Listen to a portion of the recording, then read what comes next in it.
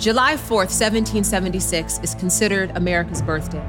But given what we know about America's roots enslaving Black people and building systems of oppression after slavery was abolished, I think it's time for a rebirth. My name is Nona Jones, and I am the founder of the Faith and Prejudice movement. Nathan Rutstein once said that prejudice is an emotional commitment to ignorance. The Faith and Prejudice movement exists to demonstrate our faith in God through the work of confronting and dismantling racism in America. This broadcast special features civil rights leaders, theologians, scholars, and advocates who have dedicated their lives and work to racial equity. I invite you to listen and learn so that we can mobilize our collective energy toward lasting change in this country.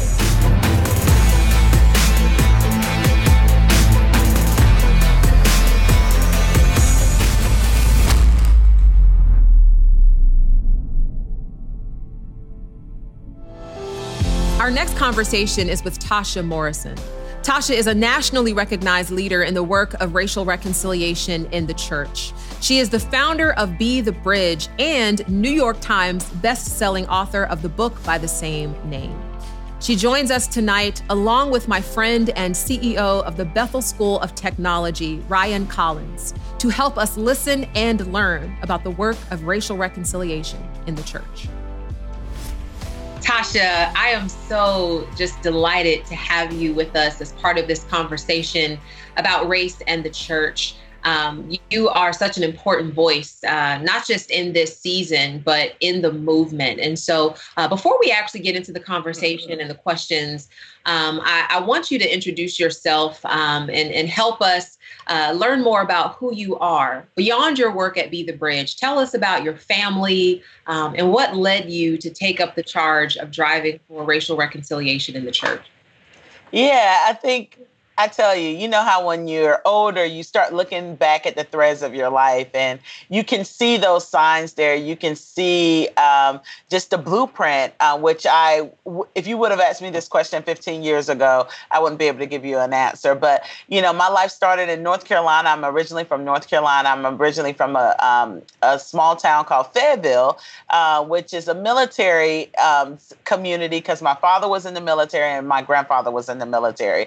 So I grew up in a very diverse environment.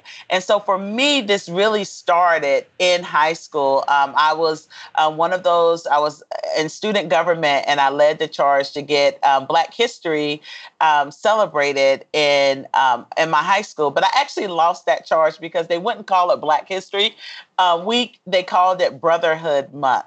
Okay, so I'm not even going to go into the details of that, but that was the beginning stages of a lot of the social justice work that I will continue on throughout college and just in working with human trafficking and just all the things that I've done. And so that thread has always been there. I've always had these conversations around race, but it was with people who look like me. That didn't change until I went into full-time ministry. And I've served at a predominantly African-American church. And then from there, I served in the next three churches that I was on staff with were predominantly white churches. And so that really created the infrastructure of conversations where I realized that, you know what, we don't know each other. We're saying we're connected to one another, that we're a part of the body of Christ, but there's a lot that you don't understand as it relates to my experiences and my perspectives. And there's a lot of there were a lot of ways where my interaction will also, you know, in trauma sometimes with just comments and things that were said.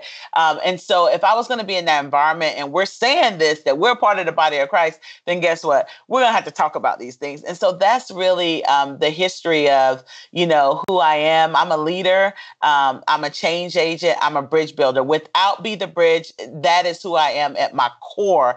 And I always say that, you know, you can ask your friends or you can ask your family, you know, like, those three words I described, is that me? And my family, they saw that in me before I even saw it in myself, you know, so that I act out those values and that life print for myself, you know, with my friends and family, regardless of Be the Bridge. So that's a little bit quick little note about who I am. Well, there's so much more to you. And I want to just kind of dig deeper into something that you said recently. It feels like conversations about race and the church just seem to be so difficult. And people have gone so far as to even call conversations about race racist. Where did this idea come from? Help us unpack this. I see this a lot. And I think the main thing is it makes people uncomfortable. And so anytime that people get uncomfortable, they think that it's wrong. And so what I like to tell people, if you're going to journey in this conversation, we're not going to be comfortable. This is an uncomfortable conversation. And our inability to accept discomfort has ended us in the situation that we're in right now, because we've never had real conversations around this. But first of all, race is a social and political construct. And so when you think about that, when you think about racism, racism is the misuse of power, racial prejudice.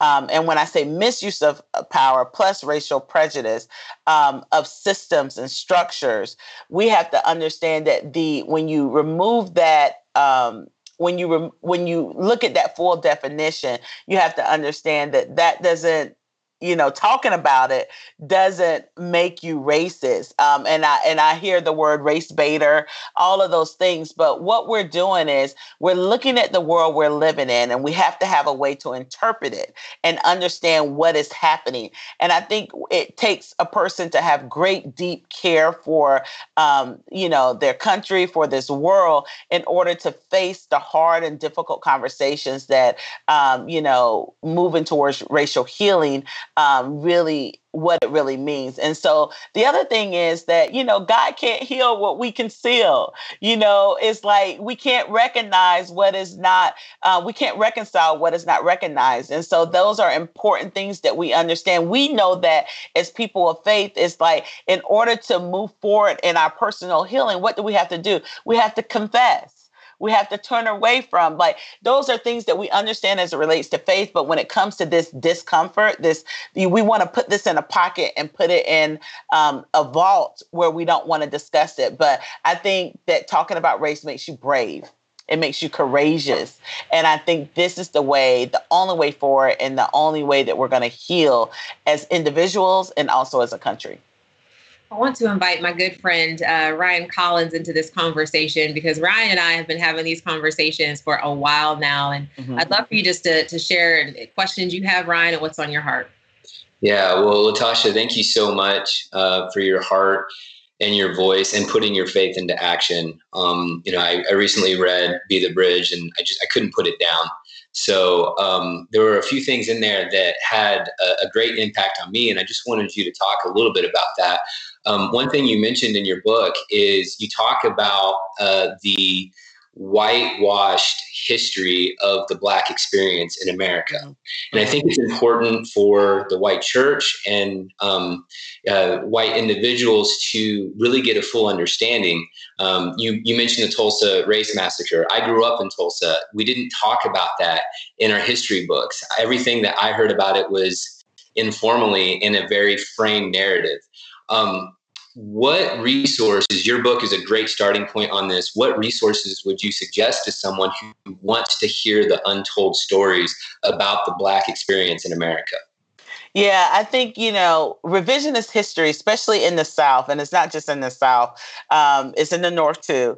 That is something that has been highly taught. That's why we're having the conversations we're having now around monuments and all the history, and realizing that those things really don't tell the full history, the full picture, because the person who controls the conversation, the one that is writing the story, is the one that controls the narratives.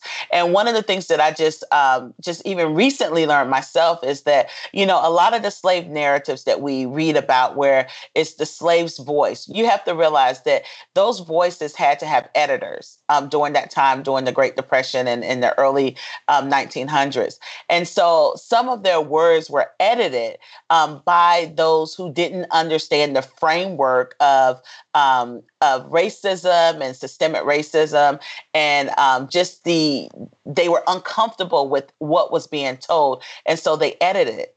And so we have to realize that these stories, like the Tulsa massacre, we have to understand that there were living people who actually lived through this that can give an account. And for so many years, it wasn't until 2013 that Tulsa even recognized this situation. And then before then, it was called a riot. And we have to understand, and this is why I don't use the term riot when we start talking about race massacres, because we didn't have power. Black people didn't have power. And this was the first time that aerial assault was used on American citizens in the Tulsa massacre. And so I think it's important for us to tell that story because we need to see the context of what's happening in North Tulsa now, why that area became one of the most impoverished areas in Tulsa when at one point it was one of the richest areas. I mean, successful communities, and greed and jealousy created the community that we're seeing now with all the systemic issues and the poverty issues that we're seeing. There's a story to all of our inner city spaces that are impoverished. And a lot of times we want to leave out that context and we want to put the blame on the people that reside there and not to the generational trauma and sometimes intentional assaults that happen with that. And also with the Tulsa massacre, those people, that community was never paid restitution. They were never paid insurance claims. And this is to this day, even with Tulsa owning their part in this and acknowledging the damage that was done, not 1 cent by insurance companies. And it would be easy to document this to the people who their ancestors point back to that community. And so that's just one area. We could have talked about Rosewood. We could have talked about East Missouri riots. We could have talked about the Chicago riots. We could have talked about the Oconee massacre. So there's so many that we haven't had conversations about. So I think it's very important that people who are speaking, about history, that they are making sure that the people that they're receiving their history from are not only telling one narrative about that history, and that you're looking at scholarly documents, that you're looking at well-researched books, because if not, your perspective and your experience will drive the narrative of the story that we're telling, this historical story. And so it's really important. I tried to do that throughout the book, is tell this historical fact to connect to what's happening today.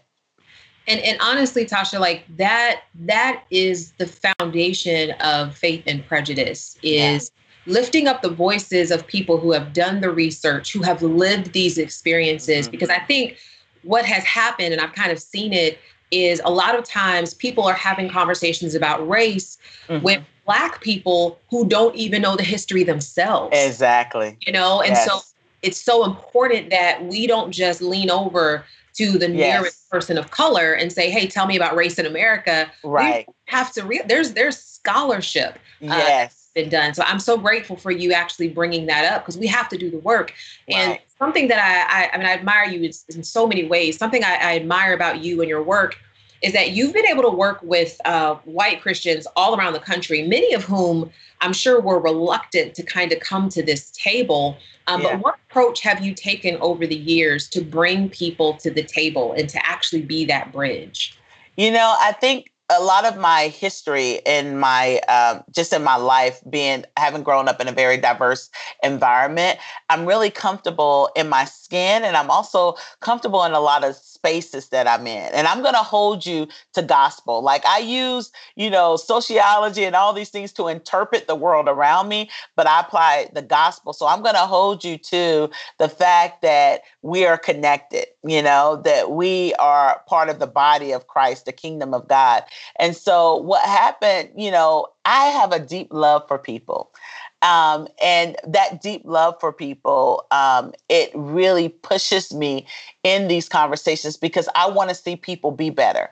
And I believe that we can do better. So there's a conviction I have. It's just kind of like when it comes to faith, when you're like, you want to see this person, follow Christ. I think I want people to not miss the fullness of who God is. And I believe when you have these prejudices in your heart, when you embrace this ideology, you are missing the totality of who God is. And you're only getting a glimpse of the kingdom of God and the people of God. So I think for me, 84% of Be the Bridge is white. And I think it's how we started. But I think there's this way that I think it's a gift, and there's this way of disarming people, but also giving them truth. I am not going to misstep or sidestep truth. And people know that. I'm going to give you truth, but I may rub you on the back. And that is who I am as a person. I'm going to do that if I'm not even talking about race. That is a part of my personality and how God has created and made me, which I think works well in this type of space. I'm not disregarding anybody who's like, I'm going to give you truth and I'm not rubbing you on the back. I'm not going to, do anything to make you feel good. I respect that because we need different people in this space. We're not monolithic. And I think we have to learn to listen to all types of voices. But my voice in this space is one of truth, of grace, of love, of justice. It's just a little different in that. And I think when people finish having the conversation, hopefully they will be closer to a deeper understanding. I like to give people an on-ramp to this conversation so that they can even understand some of the other voices that I glean from that maybe don't come in the same posture that I come in. So good, Tasha. One of my favorite passages in the Bible is 1 John 3, and I go back to it often. Yeah. And 1 John 3:18 says, "Let us not love in just word alone, but in deed and in truth," like you talked about. I think we're at a critical moment in history where you have a number of individuals within the white church that are saying, "Open the eyes of my heart, Lord. I cannot just stand idly by while my Black brothers and sisters are being oppressed by systemic racism." Mm-hmm. And what would you say to those individuals that want to go beyond just posting something on social media in solidarity, but also want to take that next step in putting faith into action? Yeah, I think that's so important. And I think that as the body of Christ, we have to realize that I always say this, from Corinthians, it's like, if one part of the body is suffering, then all the parts suffer with it. If one of the part of the bodies is rejoicing, then we all rejoice with it. So that shows this how we are intrinsically connected to one another, but we haven't lived life that way. Our churches have not operated that way. And so what I would say with those now that they want to put action to their faith, they want to walk this out. I think the greatest thing that we can do in this space is to listen. And I know a lot of people are saying, wait a minute, well, I want to do something. That is doing something. Listening is a verb. And, and so it takes humility to listen. It's active. It's movement. And so because you have to realize you're coming to the table without having the full information. And so if we're talking and we're trying to teach when we haven't done the work, we haven't really started to unlearn some of the behaviors and narratives and ideologies that we've been cued by our racialized society, that we've ingested and sometimes unconsciously. So you have to realize that you're coming to the table without the full information. So it's important for you to listen to those who have done the work, who have invested in reading scholarship, those who have done research, those who are practitioners and educators in this space. It's important that you do that. And then you have to learn. You have to learn new narratives, new ideologies, new history, new context, a new way. You have to understand this newness, but also at the same time, unlearning ideologies and history that have been told to you the wrong way. And I think sometimes people are reading stuff and they're like, oh my God, I never knew. If I had $1 for every time someone said, I never knew, we would all, like, we would cover this whole Faith and Prejudice thing and take it around the world because we would have a lot of money. And so a lot of times, but you have to understand this was intentionally done. You know, there are stories like that were left out, context is left out because it brought shame and guilt to a community and to a country. And so we have to get past that. And the other thing is we have to lament.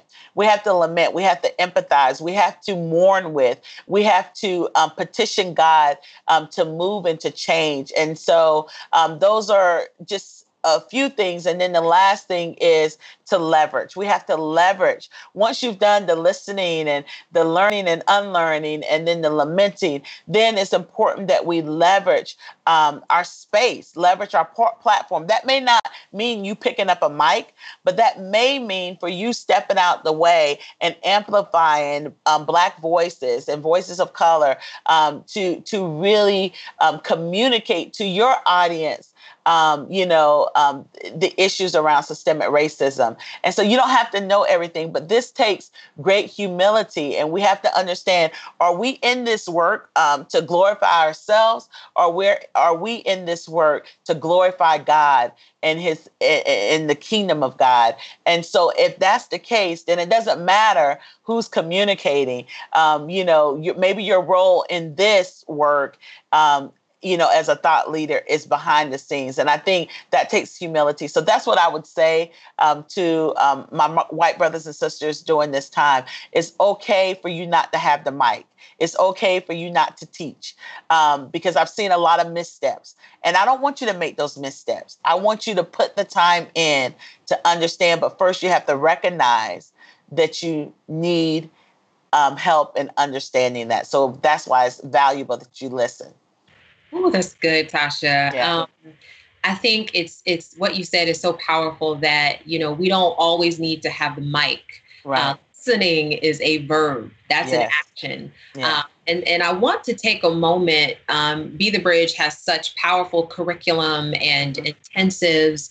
I would love for people, first of all, to visit the website, get registered for these programs because they're powerful.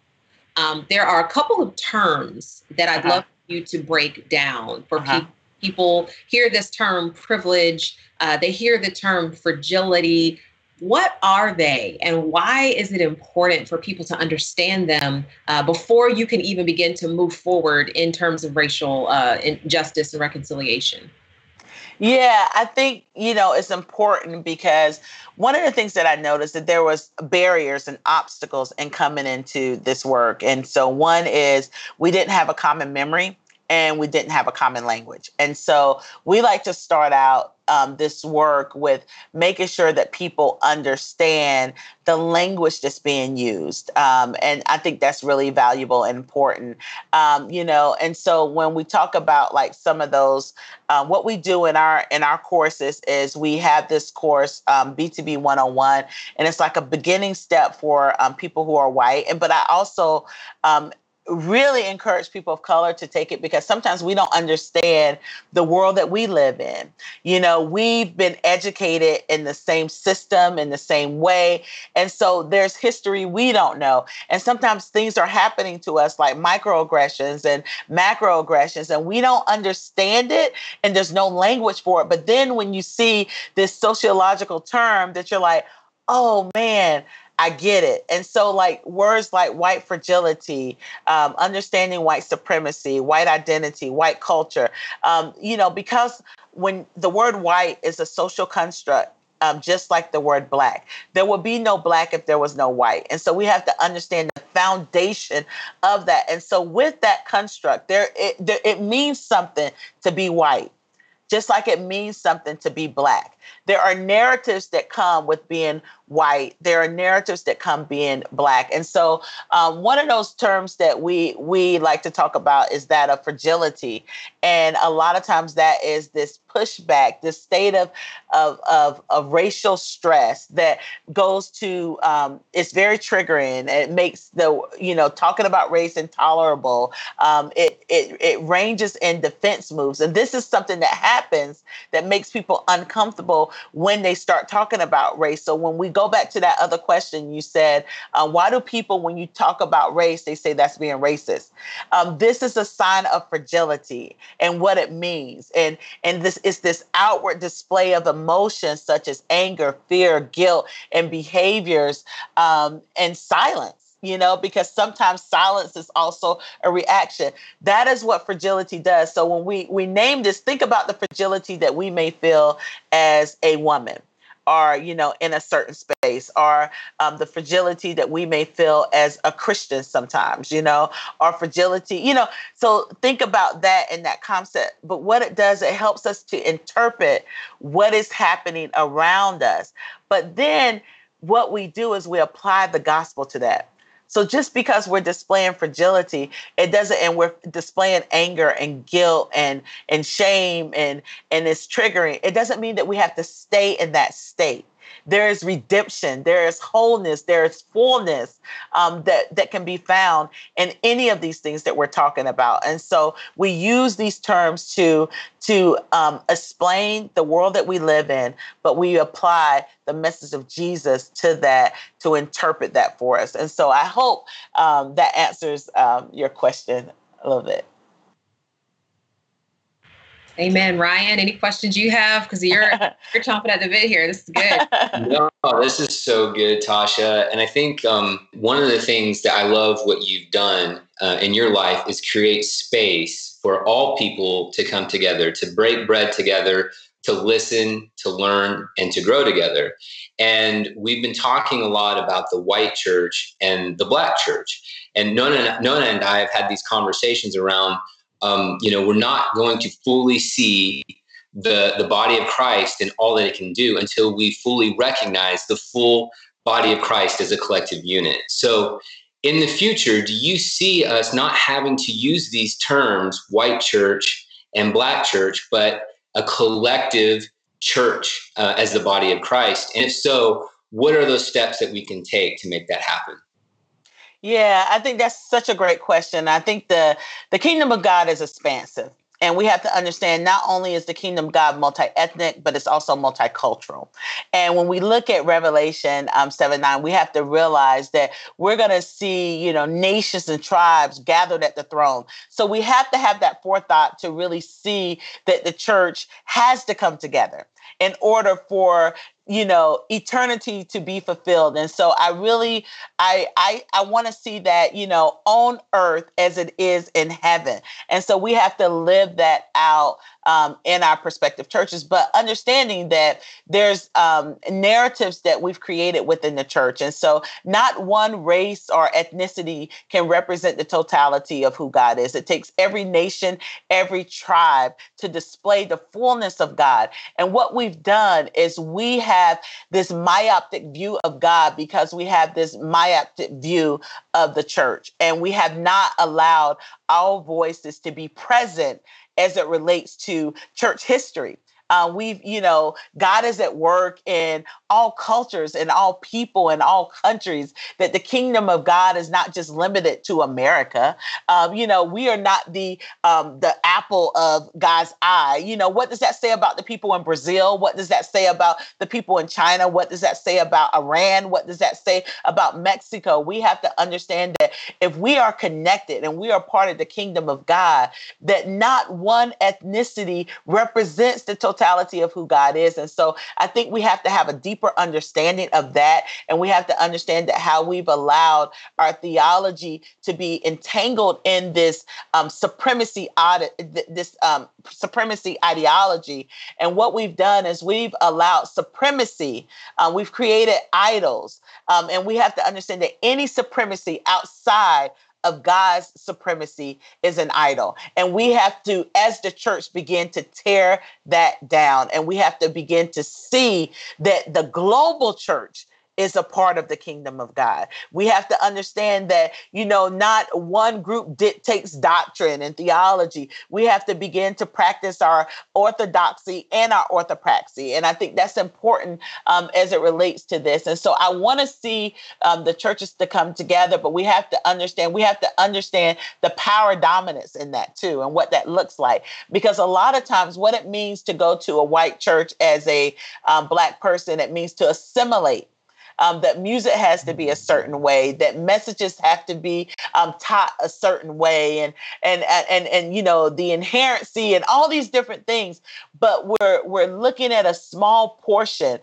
There is a lot of wealth in the Black church as it relates to the theology around lament and suffering and victory. And a lot of times because it's different, we like to expel those things from the conversation. That is not the way. And so we can't take this supremacy mindset into our coming together. We have to look at and embrace the various ways that we worship and call it good. We have to have this horizontal approach, but also this vertical approach. Neither is right nor wrong, but we have to be able to understand that it's just different, and different doesn't mean that it's wrong. And so as we begin to have conversations around this, I would hope that we would have, on earth as it is in heaven, and that we would be living epistles in our church as we see in the Word of God and the early church, as we see that. Those were different people coming together, and they had to work through some ethnic hostility in Acts. There were things that they had to deal with, but they dealt with it. And guess what? The Word of God grew. And the message, we are a product of that message growing. And so think about that. If we get this right, think about the product that would come and the hope that would come for generations to come, because we were willing to deal with the sin and to deal with the things that are creating barriers and obstacles for the kingdom of God to advance. Wow.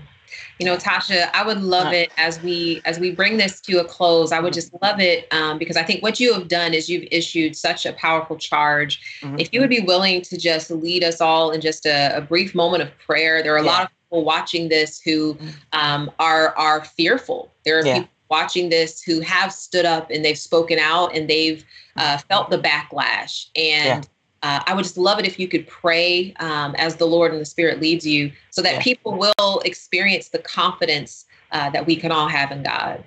Yeah. Well, Father, we just thank you so much that you have not given us the spirit of fear, but of love and a sound mind. And that sound mind means a mind of wisdom, a mind of clarity, a mind of righteousness. And so I pray, Father, that in this moment, in this time, Lord God, that you would move, Lord God, that you would begin to clear out the things that have created barriers in our hearts, Lord God, that you would begin to untangle the things that have kept us separate from one another, and the ideologies that we've ingested and embraced, Lord God, and how we've mistaken your kingdom for partisanship, and Lord, how we've mistaken your kingdom for the systems of this world. So I pray, Father, that you would teach us to be your ambassadors, Lord God, your ambassadors of truth, your ambassadors of justice and righteousness, your ambassadors of restoration and redemption and reconciliation.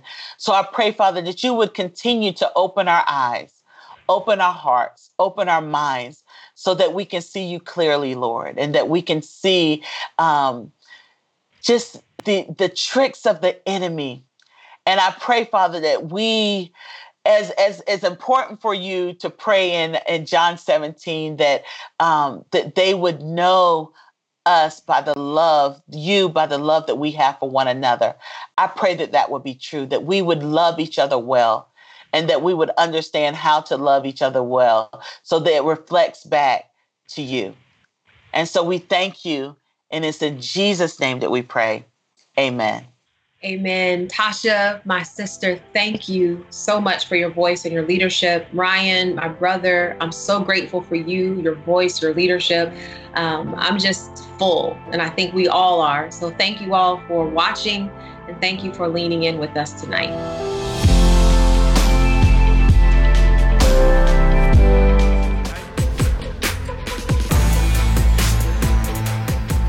We have been challenged. But more than challenged, we have been called.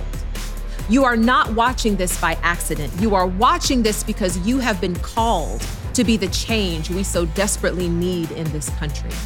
James chapter 2, verse 17 compels us as Christians to allow the works of our faith to demonstrate what we believe.